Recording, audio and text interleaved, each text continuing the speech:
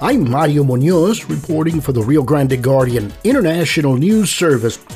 According to the Vice President for Community Investments, Methodist Healthcare Ministries, Jordana Barton, low-income communities have a lot to offer in terms of human capital. Throughout her career, Barton has been committed to bridging the digital divide. Recently, Steve Taylor spoke to Jordana Barton about the scope of her career. So pleased today to be welcoming back to the Rio Grande Guardian channels, Jordana Barton. We've covered her tremendous work, I have to say that, tremendous work at the Federal Reserve Bank of Dallas. And perhaps in the Rio Grande Valley, she's best known as one of the great champions for addressing our digital divide, getting the valley more wired to help all the communities in the valley that struggle with that necessity these days, as we found out with COVID. But now Jordana has moved on from the Federal Reserve Bank of Dallas, although her work will be, no doubt her work in the valley will be along similar lines, but now she is Vice President for Community Investments for Methodist Healthcare Ministries. So tell us a little bit about your upbringing and your education to the point where you landed your job, that job at the Federal Reserve Bank of Dallas, if you will. Benavides. Yes. Was your birthplace. That's a long life. But no, I'm happy to, I grew up in Benavides, Texas, a very small rural community near Laredo, near the border in Laredo. And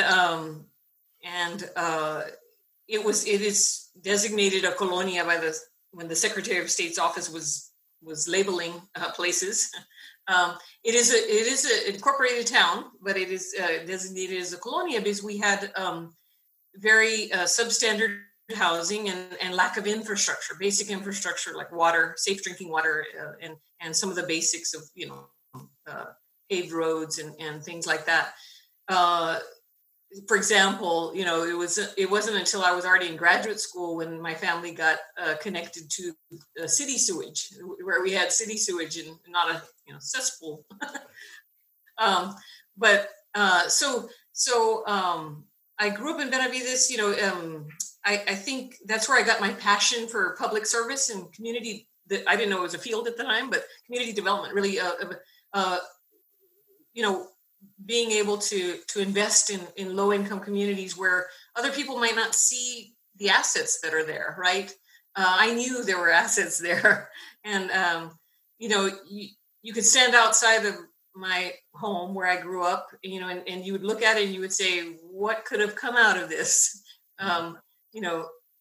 Because, my God, there's no insulation, there's no central air and heat, there's no, it's dilapidated or it's not up to code, but a lot can come out of it, right? 2 surgeons, a surgical PA, a COO, me, and that's what I think that's the advantage that I've had all my life, is that I know that things are not always what they seem, and that appearances can be deceiving, and that there is so much to invest in to create opportunity in low-income communities. Sometimes I tell the story of my brother who dropped out of high school as a sophomore, and he ended up working middle skills jobs like, surveying and on the oil rigs. And then he got his GED, went to community college, went to pharmacy school, then went to medical school, and has served in Iraq and Afghanistan as a surgeon, saving millions of lives, serving his community, bilingual surgeon here in the U.S. And he, if we had given up on him then, right, as a high school dropout, imagine what we would have lost. Even if you're just practical, not thinking about the lives he saved or he's contributed to his community, but the taxes he's paid, all of that. So that's what I know about these communities, is that there's so much innovation, there's so much human capital, and it's worth in creating opportunities. And with the Federal Reserve, well, I'm jumping ahead a little bit. So that gave me an advantage, I think, is that I could see things that perhaps others couldn't see. And I ended up, I went into education first as a teacher, in public education and then in Mexican American studies in higher education. I wanted to create opportunities for students, right? Young people who grew up in South Texas and beyond, right? Who grew up and needed opportunity, right? To get a college education. And then, the rest is history. I created a program for students called the Latino Financial Issues Program. And in that, I wanted students to understand how our economy works, right? And how capital flows into low-income communities. And I had bankers, from Wall Street, and I had leaders of nonprofit organizations like from La Unión del Pueblo Entero, Juanita Valdez Cox and others, present to them so they could see all the different ways they could use finance for good, right? Or use, so they were studying, policy and government practices and individual behaviors that either inhibit the creation of wealth and assets or promote it, right? And understanding, historically, redlining and all the issues that we've dealt with in our country and how they can make a difference and how they needed to be comfortable in, the boardrooms of Wall Street, in any, boardroom and in the grassroots, right? And that was actually for Latino students, that is their asset. They can, we are comfortable being uncomfortable. we and for them to understand that they had a right to be there, right? That we needed them there, and to feel that comfortable in that. So that led to my career in community economic development. I had to get expertise myself in graduate school, and then I went into microfinance with what was called Acción Texas. Now it's Lift Fund. And I was the vice president for development and communications, and then banking, community development banking, working in all of this region, right? Some of the most important work I did in affordable housing was in South, the border in Brownsville and other areas of the border, and workforce development and small business development and so forth. So and then that brought me to the Federal Reserve, and really in the Federal Reserve, it brought all my experience together. I was training banks or helping banks understand how to make investments in low-income communities where the greatest needs were, producing not only, working hand in hand with communities, but also producing research that could be helpful, right? And when I did the Texas Border Colonia study for the Federal Reserve, that's when the issue, for example, of the digital divide came up. I wasn't asking those questions, but I was doing a mixed method study, quantitative and qualitative. And so if I had just been looking at data sets, I would have never learned the things that I learned from being with the people and doing 45 interviews across the border region and many focus groups. And that's where the families were talking to me about the digital divide. Moms telling me about their children who couldn't do their homework because they didn't have access to the internet, or a mom not being able to do workforce development program with South Texas College because she didn't have access to the internet. So it became very real for me. Of course, I didn't know the answer, but when we had that conference in McAllen, the people got together and decided we want to close the digital divide. It was a little paragraph you'll see in the Colonias report, and I mentioned in the education section, but it became an area that I had to research because I had to learn with people, what was this issue? How do we really fix it? I didn't want Band-Aid approaches that wouldn't solve the problem, right? And so at that time, my mayor, Julian Castro, was going to be HUD's secretary, and he was starting Connect Home. And so he opened the doors for a lot of me to meet a lot of great people in broadband in the country. And then likewise, I started working with people here at CPS Energy, a utility lawyer who's expert in this area. Did I lose you? No, I'm still here. Okay, my computer just went out. And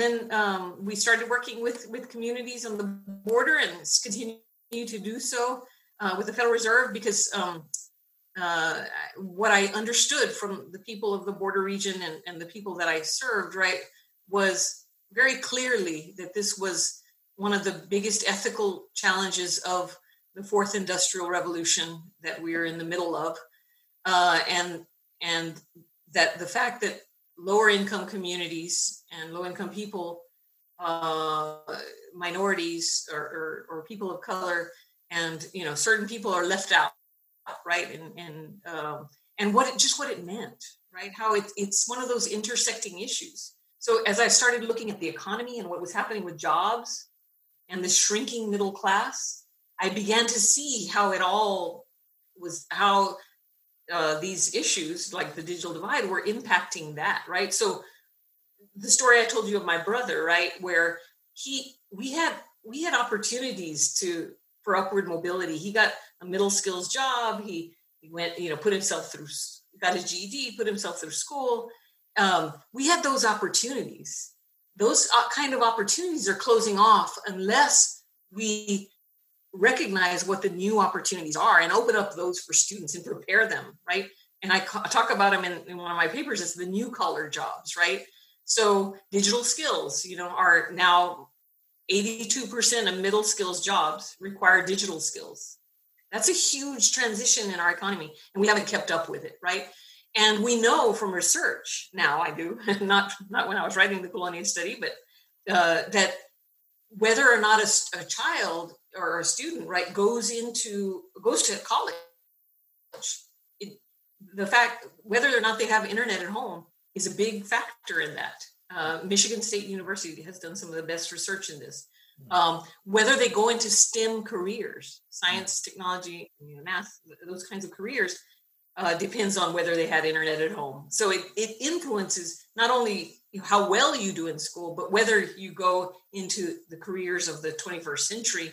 And just like I had to learn utility law and engineering to a certain degree, I'm not an engineer, but I had to expand what I know so that I could make good policy, right? My first task was to share the stories of the people of the border with the Board of Governors and change the Community Reinvestment Act to guide banks in investing in this area.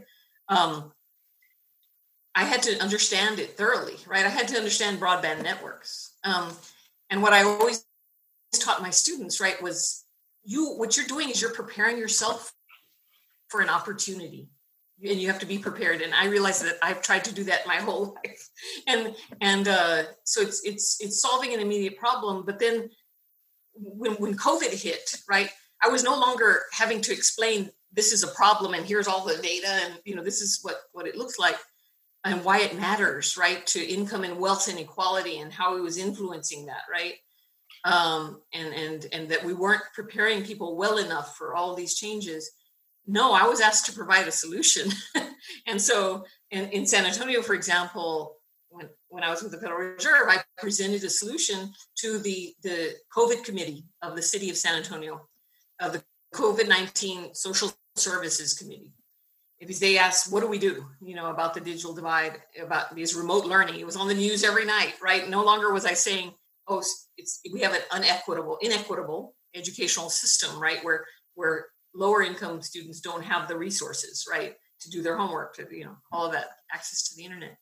And so I was no longer having to explain, I had to come up with a solution. And that's where I presented the idea of using the fiber backhaul of governmental entities and basically aggregating student households, aggregated demand, right? That's creating efficiency into one account.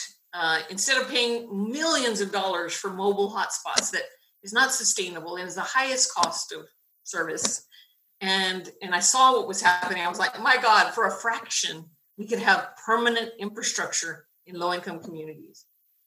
So I taught about the law and how it supports efforts like this. And indeed, I was just making something that's available to enterprises to solve their issues or problems, these local area networks, right, to reach their employees, whatever it was, right? two low-income schools to join together. We have this great law in the state of Texas called the Interlocal Agreement Act, and you can share resources among governmental entities and create that efficiency, right? And so the city adopted it, and they're going to cover 50 low-income zip codes and low-income school districts across the city. We're doing 2 pilots right now. Dallas, we're sharing with them. They're doing 5 demonstrations of this. And so it's basically good for all parties. I mean, that's what I was in charge of at the Federal Reserve, was creating efficient solutions, right, that were sustainable and would create resilient communities. And permanent investment in low-income communities rather than this history of disinvestment and underinvestment, right? No, they're worthy of having the best technology we have access to. It's off-the-shelf technology, right? And our friends in FAR, we've demonstrated that, right? How do we take it to the scale, right? How do we really do this, right? We're doing it right now, and likewise, I'm working with Brownsville. They're going to be working on their middle mile fiber, and FAR is going to be working on their middle mile fiber. And now, we just want to move forward, as fast as we can to create, because it's so essential to creating resilient communities. Well, I remember when reading your research and your work a few years ago, and you'd say, we're going to need this in telehealth. And it didn't mean much to me. I thought, well, why? What's that about? Why would we need to have the digital divide in everyone's home just to help with telehealth and healthcare? And now COVID strikes and everyone can see it. You can't go to visit your doctor because he or she has got to stay alive, and they can't be seeing people that have got the virus, and et cetera, et cetera. So how about equipping your cell phone so that they can check up on you from a distance, and all the things you were saying, like you said earlier, when COVID hit, it was on the news. It's on the news every day that this is a big issue. Suddenly, all the elected officials wake up to the fact that this is a massive problem that we've had all these years. Yeah. So I won't name names, but I was speaking to a legislator the other day, because I know there's talk that we're going to have a statewide plan here in Texas when the legislature gets back to work. But I was sort of disappointed by what I was being told there.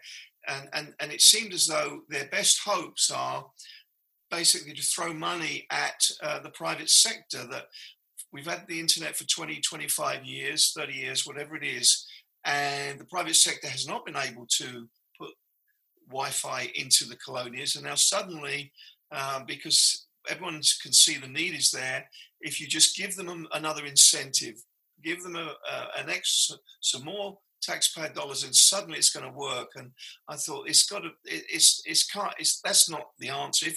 If that was the answer, it would have happened by now. And you're telling me of San Antonio and examples in Dallas where the government is accepting its responsibility and saying, just like all the other public utilities, we're going to have to do this. If it's going to happen, we've got to play a much bigger role. So yeah, and I think to that, if you will, that comes from the nature of our market, right? So governmental entities have a different, school districts, cities, they have a different bottom line than corporations have to maximize profits. That's their fiduciary duty, right? So some communities, and it goes back to my story of my childhood, don't look like they're, they're very good business. They're, considered not that good business. So it's the nature of the market. The United States in my most recent paper, I talk about some research, citing some research that shows that the United States has the highest cost of internet service of the developed countries, like almost double Germany and South Korea, and And so why is that? I bet it's not as fast either. Probably, exactly.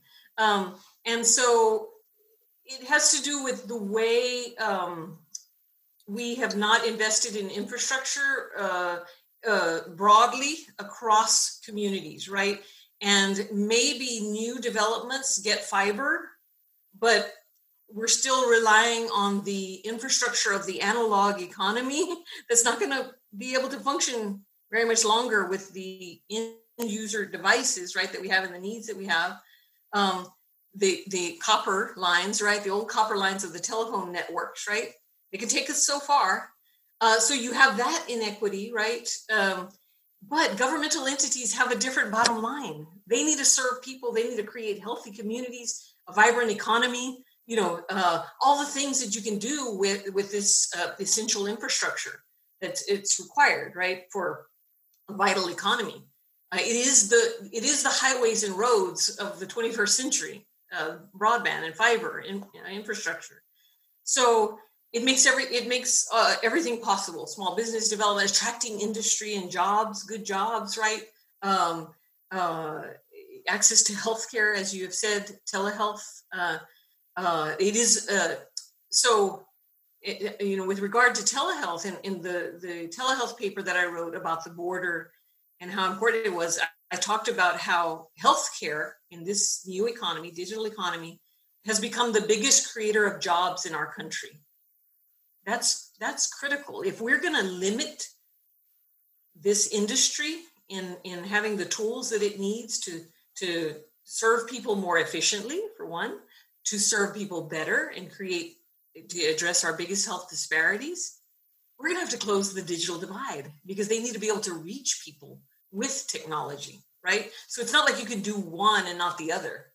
And I gave an example of a project on the border where La Unión del Pueblo Entero knows how to reach people. So they could partner with Doctors Hospital at Renaissance and Methodist Healthcare Ministries, right? And they could reach people with these mobile unit that had access to the internet, and they could do telehealth. That was a great example, right?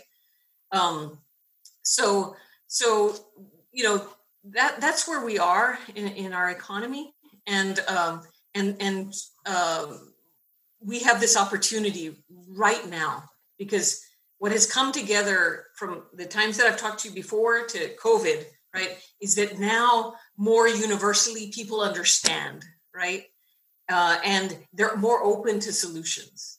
And there's not a lot of clarity around this issue, as you know, right? It's hard to explain how the architecture of the digital world works, the market economy that we're in, right? How it influences the political forces at play, all the things that are at play to keep things as they are, and not use everything that is at our disposal. And it's an issue, it's a civil rights issue, right? Because only some people are left out, right? Rural areas, people of color, low-income people, right?